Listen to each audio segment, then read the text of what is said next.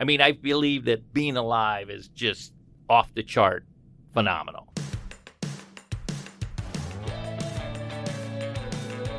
If you're a creative person, if you're a baker, a dancer, a photographer, a screenwriter, an actor, a comedian, a podcaster, and you want to figure out how to make a living doing what you love, this is the show. This is the show. Don't keep your day job. My name is Kathy Heller, and I'm a singer-songwriter. I make a living doing what I love, and I want that for you.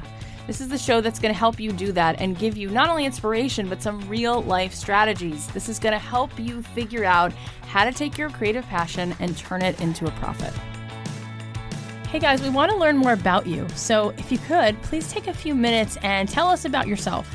Go do our audience survey. Go to our website, don'tkeepyourdayjob.com, and click on audience survey and let us know. Thank you so much for doing that. It helps us so much.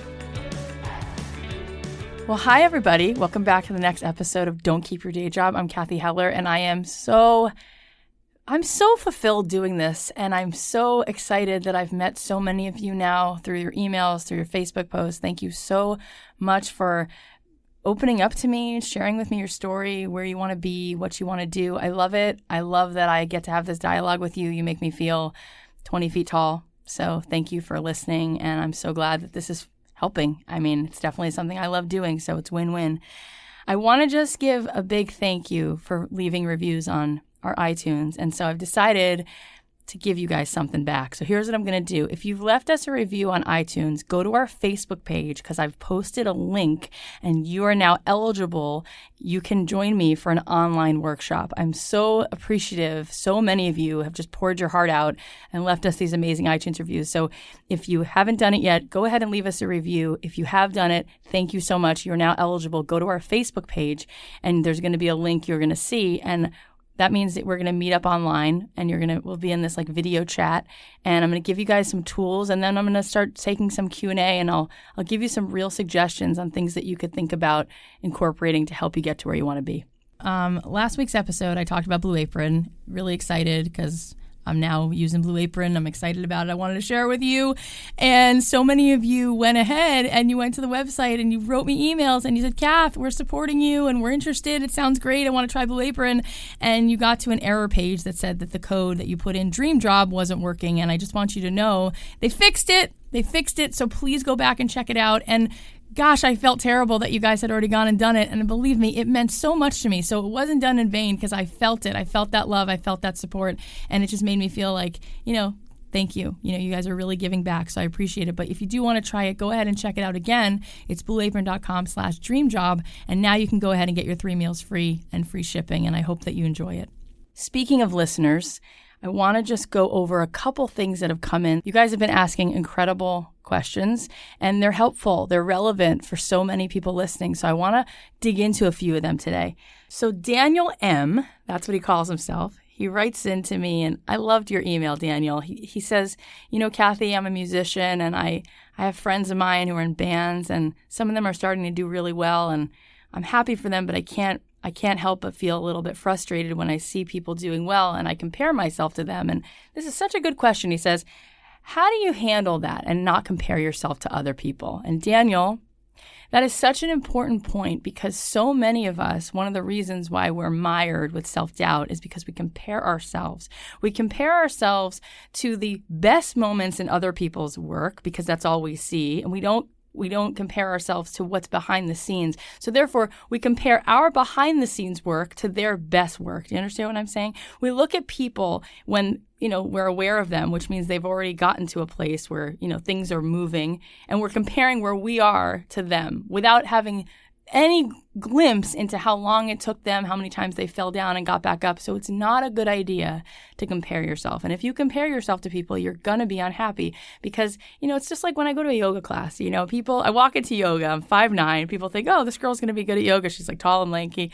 I'm not good at it, and I tell my teacher this every time, and she says, this isn't even a correct thought, she says to me. There's no such thing because you're not competing against other people. You're competing against yourself. So she thinks I'm doing really well, and I appreciate it. But she's saying, look, every time you go there, the effort that I make, it's about me versus myself and where I'm at. And it's not about me versus the other person who's been doing this, and all the inversions for years. It's about me and where I'm at and if I can make a little bit of progress. So it makes sense. And I know that feeling of looking at somebody who's where you want to be, and it hurts. I mean, if we're all honest, of course it should hurt, because it's the thing that on some level you're hoping that you could be doing.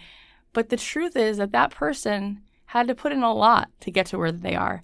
And they also started out in, where you're at. And so I don't want you to compare yourself to them. I want you to just use it as fuel to keep going, and you're going to get there. Guys, listen, I want to tell you something, okay? So gather around. It's really important that you understand that your ability is far beyond right now what you think it is, that your capacity for greatness, you haven't even glimpsed the beginning of it. Every single person, every one of us has the ability to do tremendous things in this world. And when you look in the world and you can point to examples, whether it's, somebody in a certain field like a Steven Spielberg, or whether it's a person, who resisted and created a movement in politics like a Gandhi. Listen to me. Okay. Everybody's given this incredible tool house. You being alive, you walking this earth, okay, everyone has the potential. That potential is there. The difference is the people who are going to hone that potential, and they're going to sculpt themselves. And so there's going to be people when you're growing up, or even in your life right now, there's going to be people who are so threatened watching you even talk about what it is that you want to do. And it's going to be a voice that you might have heard. Maybe it was an art teacher who was too critical. Maybe it was a parent. Maybe it was an uncle. Maybe it was a friend. Maybe it's someone in your life right now in your own house. Maybe it's your spouse. Who knows? But clearly, we've all had voices and people telling us, you're not going to be able to do it. It doesn't happen for you. It happens for other people, not for you. Here's why it's not going to happen. This is what you don't have. This is what that person has, and you don't. I want to be the voice to remind you, to tell the rest of that, it's not true. And use it to fuel you. When you go to the gym, you're going to make the most muscle on resistance machines. So let it fuel you. And you're going to show them they don't know what they're talking about because they haven't met you, and they don't know that you're actually going to use all that to fuel yourself to work even harder. And this is not just me trying to be nice and blow smoke and just puff you up. This is the truth, okay? The people who are going to have the courage to walk forward and keep going. And isn't it worth it? Let's say it takes you 2 years full-time, focused, dedicated, doing the work you love so that you can eventually do the work you love and get paid to do it full-time. Is that not worth it? You're going to have to overcome that self-doubt. And I want to be that voice. Not only are we going to have guests like we have today who are going to show you their path, but the thing that all these guests have in common is that no matter the self-doubt, and believe me, we all have it, they're willing to say, I'm going for it anyway. And sooner or later, those voices get quieter. All right. So I just want to remind you, if you can, please go ahead and do our audience survey. It just takes a few minutes, and it's really going to help us if you just fill this stuff out. We're always looking for ways to improve. We want to make the best content, the best podcast, the best show possible. So if you can go do our audience survey, the link is up on our website, don'tkeepyourdayjob.com, or you can go to facebook.com/don'tkeepyourdayjob. Just click on audience survey. It takes 5 minutes, but it really, really helps us understand what you want, what you need, and then we can just keep improving our content, keep improving our podcast. I really appreciate it. Thank you so much, guys.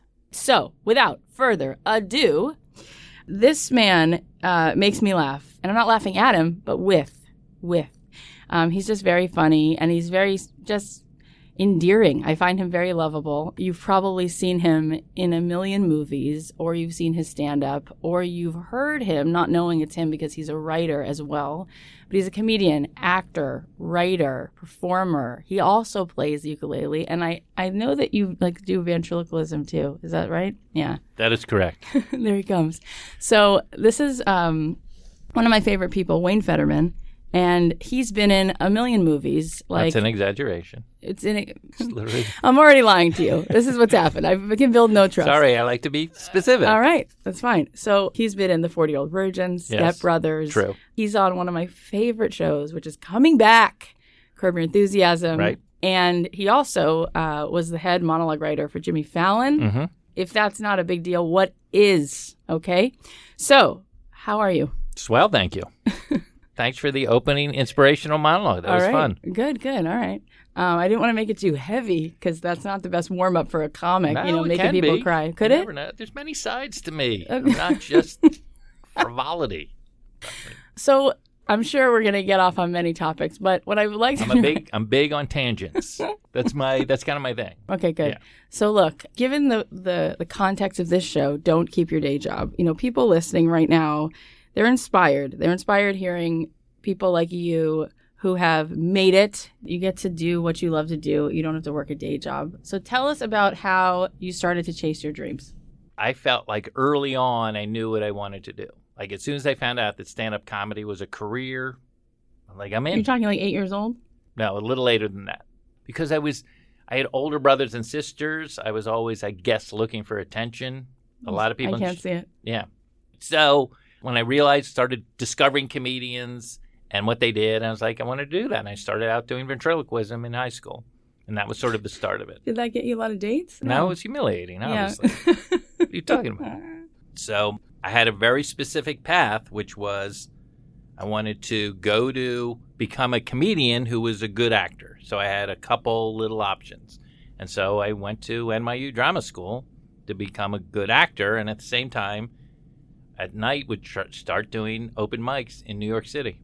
Wow. I didn't know you went to Tisch. Yeah, That's I know. cool. You're actually the real McCoy. I studied with Stella Adler. Do you know who that is? Yes, of course. Yeah. And then you were doing stand-up as well. And then I wanted to do stand-up at night. And then I had a number of jobs once I got out of college because I couldn't make any money. I mean, you could make $5 a night or something doing stand-up at that time. So I worked at Otis Elevator Company. I worked for a law firm. I drove a cab. I also took kids. This was a great one. I would take kids from local New York high schools on ski trips. I would be what's called a tour leader. That's interesting that they would trust you with their children. I know. I feel like that's a slight insult. Slight? Yeah. That's pretty direct. So, okay, keep going. Well, then I start booking a little clubs around New York. So I start making a little money. And then I got hooked up with doing comedy on college campuses. This is in the maybe 84, 85. So this is during the comedy boom. All these colleges wanted comedians.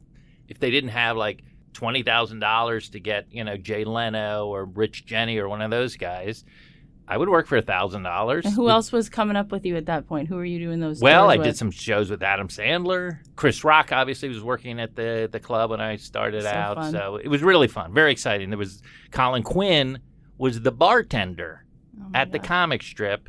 What was hilarious, wanted to go on stage, and the manager wouldn't let him. That no one that worked at the club could go on at the club. Wow. So we had to quit to start doing sets. So it was a lot of very exciting. Okay. And then luckily for me, I really worked hard on developing an act. And what you were saying earlier really rung a bell with me, which was you have to do things. And I'm guilty of this as anyone.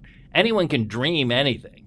It's that putting the dream into reality is the hard part for me. I feel like that's the hard bridge. What do you think? No, I completely agree. I feel like people want to talk a lot about it and then complain about it, but they're not actually taking a tremendous amount of action. I've said this before, when I go to see someone at the Hollywood Bowl, the first thing I'm obviously thinking is, God, they're so talented. The parking. Parking is yes, horrendous. It's enough to give you a heart attack. But the second thing I think, if I'm watching someone incredible, is this person works hard. So go back to when you just said you were really working on your act. So what does that mean? What does that look like? Well, let me give you an example. I worked on my act in a very diligent way. Not as diligently as Jerry Seinfeld. And I met this guy named Steve Schaefer, who was a friend of Jerry's, who went over to Jerry's house and noticed on his calendar was every day there was an X through it.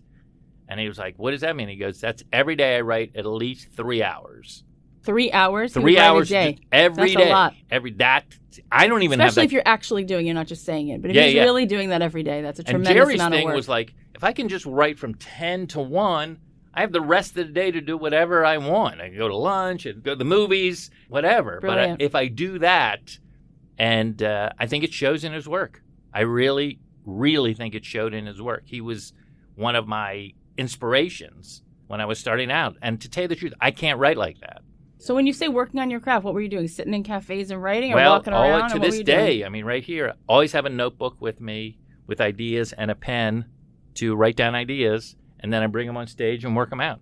So is that what you were doing? You would go on stage, and that's what you mean by working on your craft? And then work it out, and you get 5 minutes, and then you get 7 minutes, and then by the time I was doing colleges, I had to do an hour. Oh, my God. I had to do it. And at the beginning, it was hard because I didn't have an hour's worth of material. What I always find insane about comedy is that you need a reaction. Like, I feel like I get up on stage to perform. I'm a songwriter, and I don't need to hear them laugh or cry, and so I can keep moving along. You know if you're dying, like, every second. It's so hard. It is the absolute joy of it and it's the hell of it. amazing That's why so many people are afraid of it. Like, so Terrifying. many people I talk to are just like, I can't believe you get up on stage and there's the expectation that you have to make these people laugh. So how did you psych yourself up to do that It all the time? It's not like that. This is the way I would say. I feel like it's a calling. It's something you just want to do and you're very comfortable pursuing it. Let me give you an example. Priests.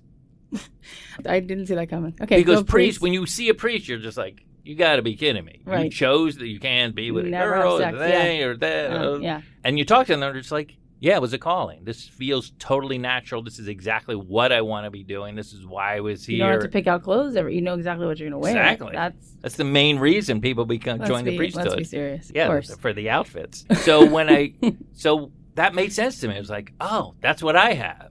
Like, this is a calling. So that therefore you could tolerate how uncomfortable you were, or you just weren't uncomfortable. No. I suffered stage fright. I had a lot of things I had to fight through, but I'm saying I could process the disappointments of bombing, which are so evident to everyone. It's humiliating. It's horrible. Yeah. It's horrible. I mean, it is really bad.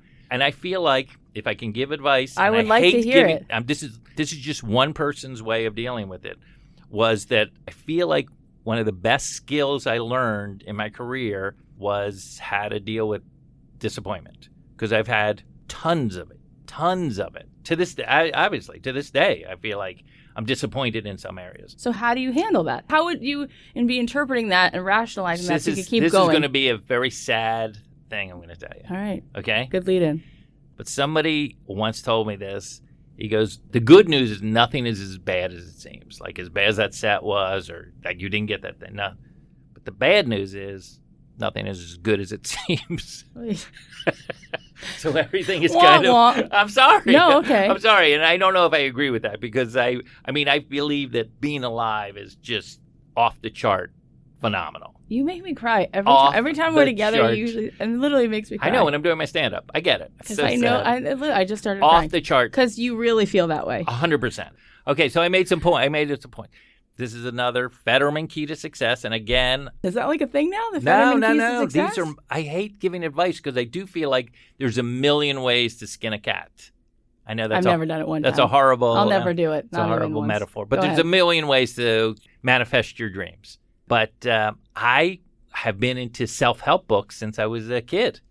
Like, even in high school, I was into these do you read any of those? Oh, yeah, I've definitely read that stuff. Yeah, I used to listen to the Tony Robbins tapes, the cassette tapes. Yeah, which one? The Unleash the Giant? Unleash the Giant Within, is that one of them? Yeah. And he would talk about, ask the right question. What's the question? Why does he sound like he's always hoarse? Because he's screaming all the time, but he's amazing. Yeah, he's so Who are you listening to? His... Not anymore. I don't listen to him anymore, but early on there's a book called Your Erroneous Zones by Dr. Wayne Dyer, who just passed away. And what he taught me, which I've used my whole life... What did he teach you? That you are responsible for your emotions.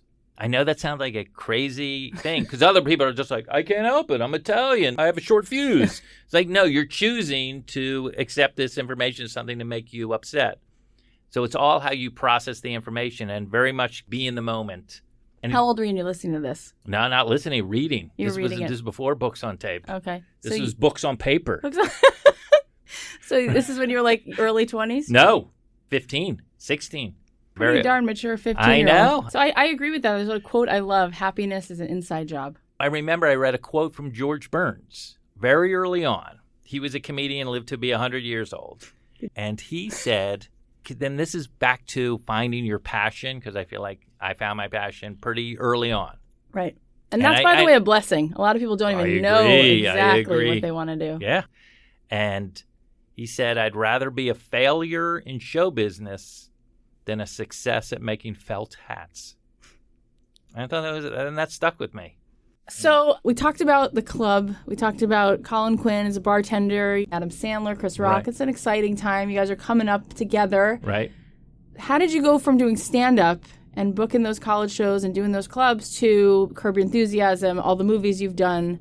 Well, what happened? As I said earlier, two-track life. Like, I wanted to be a great stand-up and also excellent actor. Yeah. So one of the big obstacles was my Screen Actors Guild card, because I tried to get an agent in New York by targeting these agents and putting on a charm, and I couldn't get through. They didn't want to see me unless I had a SAG card. So once that happened, I was like, I'm going to go to California. Yep.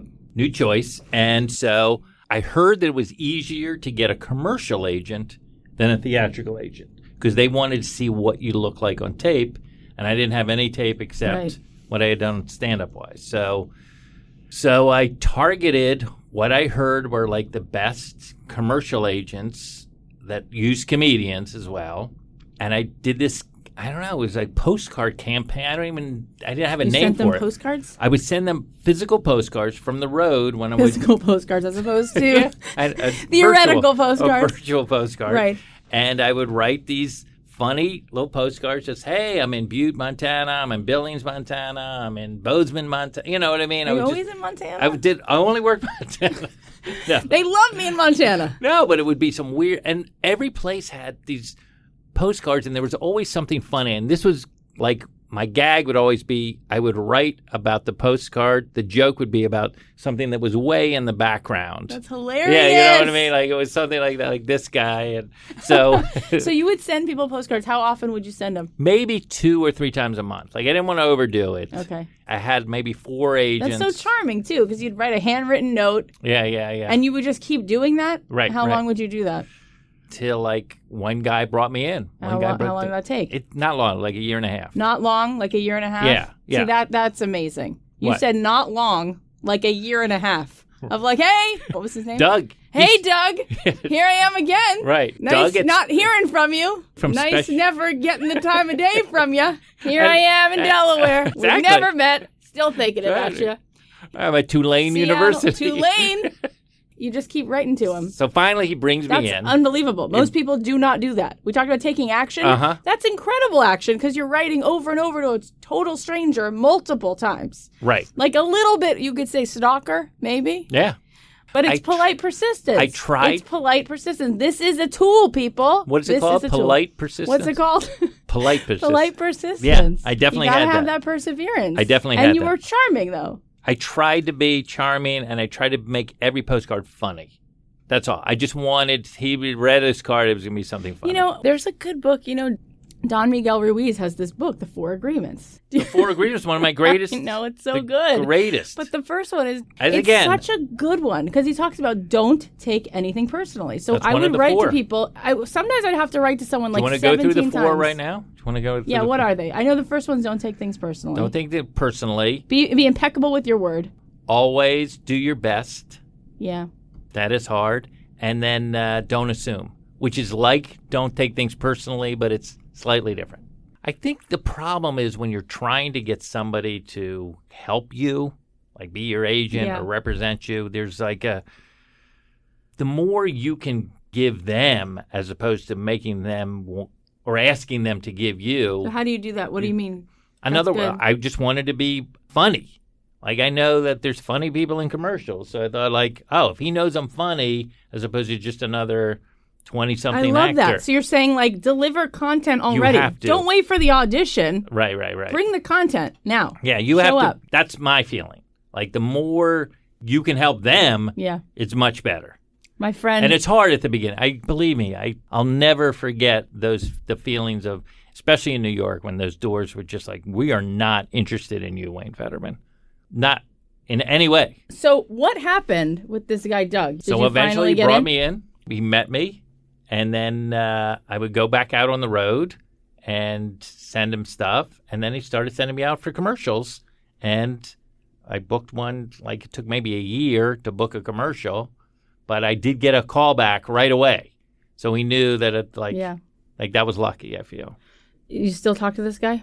Talk to him. He's my agent. He's still your agent? Still my commercial agent. He's one of the best in the business. This has been like 20 years. 30 years. 30 years. Yeah, no question. Okay, so you got that, and then when did you finally get the film agent? Well, then I did the same kind of thing to try to get a theatrical agent because it was, again, much more difficult. Like, let's do a scale. Like, to get a commercial agent was like a 3 on a scale of 10. But to get a theatrical agent is like a 6. And then even to get a great theatrical agent is even higher. Okay. So, again, I targeted a couple agencies. And then eventually, now I had some tape on me. So I put together a reel, what they call, and I dropped that off at a few agencies. And I think I had somebody, this was what happened, and I can't remember who it was. Somebody recommended me to an agent, and that's how they got to meet me. And that's how I got my first agent, and they sent me out, and then I booked, this is going to sound crazy, Parent Trap 3 Hawaiian Honeymoon. Do you know the Parent Trap series? The Hawaiian honeymoon part just makes it. Yeah. Parent Trap 3, the Hawaiian Honeymoon. And that was my first thing I ever booked, like theatrically. And the casting director was Allison Jones. Wow. And now she ended up doing all of Judd's movies and a lot of other comedies and things like that. I know. And that was 1989. Right. So that was 3 years after I moved to LA. It took me to get an agent and get a thing. And what about I didn't ask you, the commercials. What was your first commercial that you did? My first commercial was for a Mexican food company called Noggles. Senor Noggles was Never the heard carrier. of it. Yeah, they're out of it. They became Del Taco. Oh, well, that we know. Yeah. But I became most famous for 2 things. For doing this commercial for Hertz, where I took over for O.J. Simpson. You took... Because you're clearly the next choice. Yeah, no question. I'm like the They juice. lost OJ. Who will like do juice. it? Who will fill those shoes? I talked to those agency guys, and they were like, there was some rumors that OJ was having these domestic problems. No one knew? No, everyone knew, but Yeah. it was like he wasn't convicted of anything. Oh, okay. So they let him go, and they brought in Wayne Federman to do what was called Not Exactly. They're like, did you book from Hertz? Well, not exactly. Did you get this? Not exactly. That's perfect. It's for like, you. yeah. So I ended up doing a lot of commercials like this. I talked about it on The Tonight Show, where I was like, I was the other guy. I was the guy that rented for Mavis. I did a Holiday Inn commercial, like at Motel 6. It was like, it was always like, look at this guy. If you don't want to look like him, use our product. All right. That was me for a long time. You were the schmuck on the Yeah. Okay, you're like happy about it, though. I was thrilled. Thrilled. Thrilled to do that. Awesome. Listen, here's my next question. And then I have a few questions from audience members for you. Love it. Let's talk about what were some of the highlights so far. Yeah. What were some of those highlights for you? I know for me, my favorite is your second episode on Curb. Oh, on Curb, yeah. One of the funniest things I've ever seen, and I'm going to ask you about that in a minute. But for you, not for me, enjoying your career, what were some of the highlights for you so far? Well, I would say, obviously, performing with Buford at the senior prom at the Breakers Hotel in West Palm Beach, Florida. Oh my God, I know that hotel. I've been there. Yeah. Yep. So that was a big night for, not for Stacy, but for Buford and myself. Good. I have to say, being accepted into NYU, auditioning and accepted to NYU was big. Doing the Tonight Show for the first time. I mean, one of my biggest things was to do the Tonight Show. I can't believe you can even say you've done that. I know. mean, it's I know, but one of my biggest goals was to do the Tonight Show with Johnny Carson. That was like, or starring Johnny Carson was, and I came so close. I can't tell you. It was one of the biggest career disappointments of my life was not doing the show with him. And I came, like the booker got drunk and the whole thing. Okay, so then you went on with Jay Leno? Then I went on with Jay, and I just had a fun time. And like, so that was great. And then doing the Tonight Show with Jimmy Fallon just last year was one of the funniest sets I've ever seen. Thank you. I'm so tempted to quote it right now, but could you tell your Woody Allen joke? Because it's so funny. It's slightly offensive, but it's that I go, I'm here in New York. I would be remiss not to talk about my idol, Woody Allen, and say what you will. It's now been 14 years, and he's still married to the same daughter. So that takes a lot of... That's one of the funniest things I've ever heard. I quoted it so many times. No, anyway, you're adorable. It's all right. So being on the Tonight Show. But I'd say Curb Your Enthusiasm. Oh, my God. Yeah, that was huge. And I had known Larry from stand-up when I started. When I started, he had just finished Fridays, which was a show on ABC. Didn't do that well. And he was coming back to do stand-up, and he would go on, and I was emceeing, just starting out. And I remember he would always say to me, like as you brought him up, he goes, "Here he is from Friday, Larry David." And then he would shake your hand and go, "Stay close." Like, because at any moment, if it wasn't going well, he was like, I'm not going to, I'm not going to power through a set. I think that's my favorite thing I've done on camera. So you just show up, he tells you the scene, and you guys just make up all the lines. Right. And as a matter of fact, on the last one I did where this is the situation where he like hugs me and I have glasses around and he breaks. And he goes, "And you want me to pay for them?" Like, that's all he told me. So I came up to him before we started shooting because I was trying to think of, like, how could I justify that? Like, what would be in his head that would make him say, "Oh, you're responsible." So I came up with an angle. I said, "I think I have an angle." He goes, No, don't tell me. I don't want to know. We'll do it on camera. So he didn't want to know anything at all until they were, as I say, rolling. And then also being on plane, getting to play Gary Shandling's brother on the Larry Sanders Show. Oh, my God. And you loved him. Just loved the dude, and I really respected him. The last question I have for you is, how the heck did you write a monologue every night? Jimmy Fallon has something to say. No. There was a team of writers. Okay, but even, how do you do that? It starts the night before. Yeah. You really want to know? But come up with what's called premises based on the stories that are breaking that night. And we write jokes over the night and in the morning and then present them to Jimmy around 11 o'clock. He reads them over, he circles the ones he likes, and then he's like, I want more on this. And then you would write jokes on topical stuff and then on weird things in the news or, do those kind of jokes. And we would go back, rewrite those jokes, repitch other jokes, and then in the afternoon he would do a run-through in front of a fake crowd, a small crowd.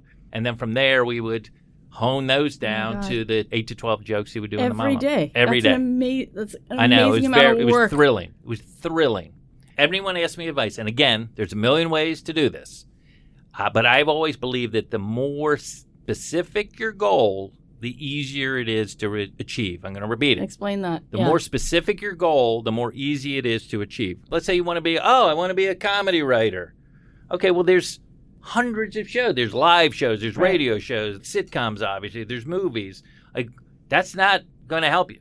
If you say, "Hey, I want to write on a Chuck Lorre show," then you're like, there might be 50 people who can help focus. You're going to write your spec script in that style. You're going to do this in that style. So I feel like the more specific, as opposed to, I want to be a star. I want to be famous. Yeah. Okay. Here's a couple questions. So Jonathan writes, this is I love true. it. Okay. Jonathan, hello. Hi, Jonathan. He says, what was the most important connection you made, and how did that come about?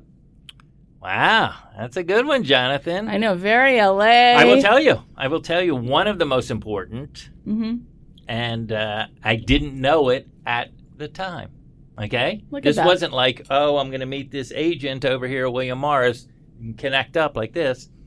The first person I met in California, and he was a freshman at USC, was Judd Apatow. Shut up. Yeah. He was a freshman, and we met outside the Laugh Factory. Yeah, that's a pretty important connection. He turned out to be very important. I would say. He introduced me to Gary Shandling. Yeah. So you met him where? How? I was testing the waters of whether to come out to California. Like, my goal was, again, to be an actor who could do stand-up, and I wasn't going to come to California until I had my Screen Actors Guild card. And so I finally got it, came out here just to see, and then I met him I had no idea who he was. He was a comedy nerd, and he knew who I was. So we talked. Would you look at that? We were friendly, and this is going to make me cry. And then he booked me at USC 3 months later, where I did a show. By the way, I just found some pictures from that night that he sent me. And then he's been a friend of mine ever since. Has put me in a few of his movies and little roles. I think was responsible for helping me get to audition for the Larry Sanders Show.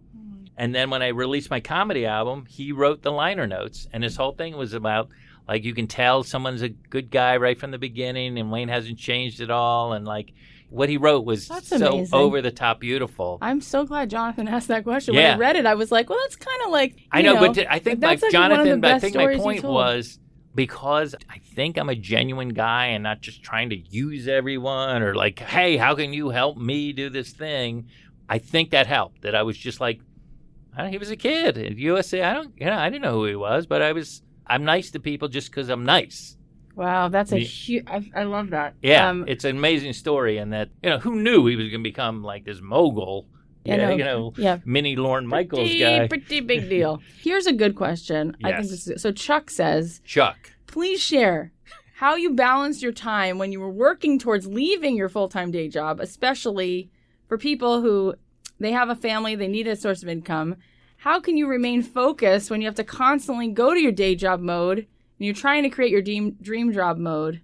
So how do you do that? Right. That's a great question. And I don't want to sound cavalier about this because I didn't have a family at that time. Right. And I could live very frugally. So it wasn't quite the pressure that somebody... But you still had to pay the rent. So how did you do that?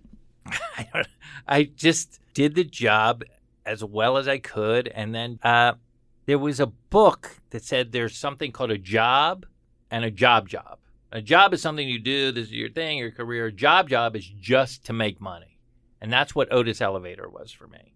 It was just to make money. So you weren't bringing it home with you. It wasn't No. consuming you. You didn't have to put any creative energy into it. That's good. Exactly. So you want to, and for actors, great jobs are waitering because you can get shifts off. You can audition during the day. You can, that's a great job. I mean, I'm not taking anything away from professional waiters. So it's almost better, you're saying, to do something pretty meaningless. Yes. So that you can focus all your heart and soul and anything creative. Right. And you need a job that's flexible. So, yeah. How long did that take before you were able to quit the jobs? In my 20s, 28 or something, 27. And you graduated college at 21, so it took like 7 years. Yeah, 7 years of cab driver or law firm, taking kids on ski trips. Right. I mean, there was a number. But you never looked back since then. You haven't had to have a job since you're 28. Correct. That's pretty darn awesome. I agree. Wow. Can I say one other thing to those listening? Absolutely not. So thank you and good. No, go ahead. And that is, there was no one in show business in my family. Because there's people that my dad was a casting director or something like that. So just if you're out there, I just went to South Plantation High School. I didn't go to... There was nothing. I'm from Florida. Right. There was nothing. They play highlight there. Yeah. No one even knows what that is. It's the weirdest thing. But yeah, no one who knows highlight knows anyone in the Screen Actors Guild. Well, they don't go together. Yes, that was my point. My point was... So I just want to say, if you're out there and you're thinking of it like, oh, I don't know anyone or I don't have these connections, I didn't. No, you go to Montana and you send a postcard. That's what you do then. That was part of it. That's what you do. Or you meet Judd Apatow when he's a freshman. Be nice to those freshman high schoolers and college kids. Be nice to everyone, not because they may become Judd Apatow, just because it's a great way to go through life. Yeah. I'm pretty satisfied with this, Wayne Federman. I enjoyed having you on. I hope that things happen for you. All right. Wow, that was good stuff. If you want to know what I think are the takeaways from this episode, you want to write this down, you just want to remember some of the highlights, here's what I think. Number 1, you have to be active. Anyone can dream, but you got to put it into reality, and it might be hard. But if your passion is your calling, it's going to motivate you to put up with the difficulties and hone your craft and take action. Number 2, it's okay to have rejection and disappointment. You have to have a thick skin, so sort of expect that along the way. And if you're willing to go through the no's, you're going to get to the yeses. Number 3, polite persistence pays off.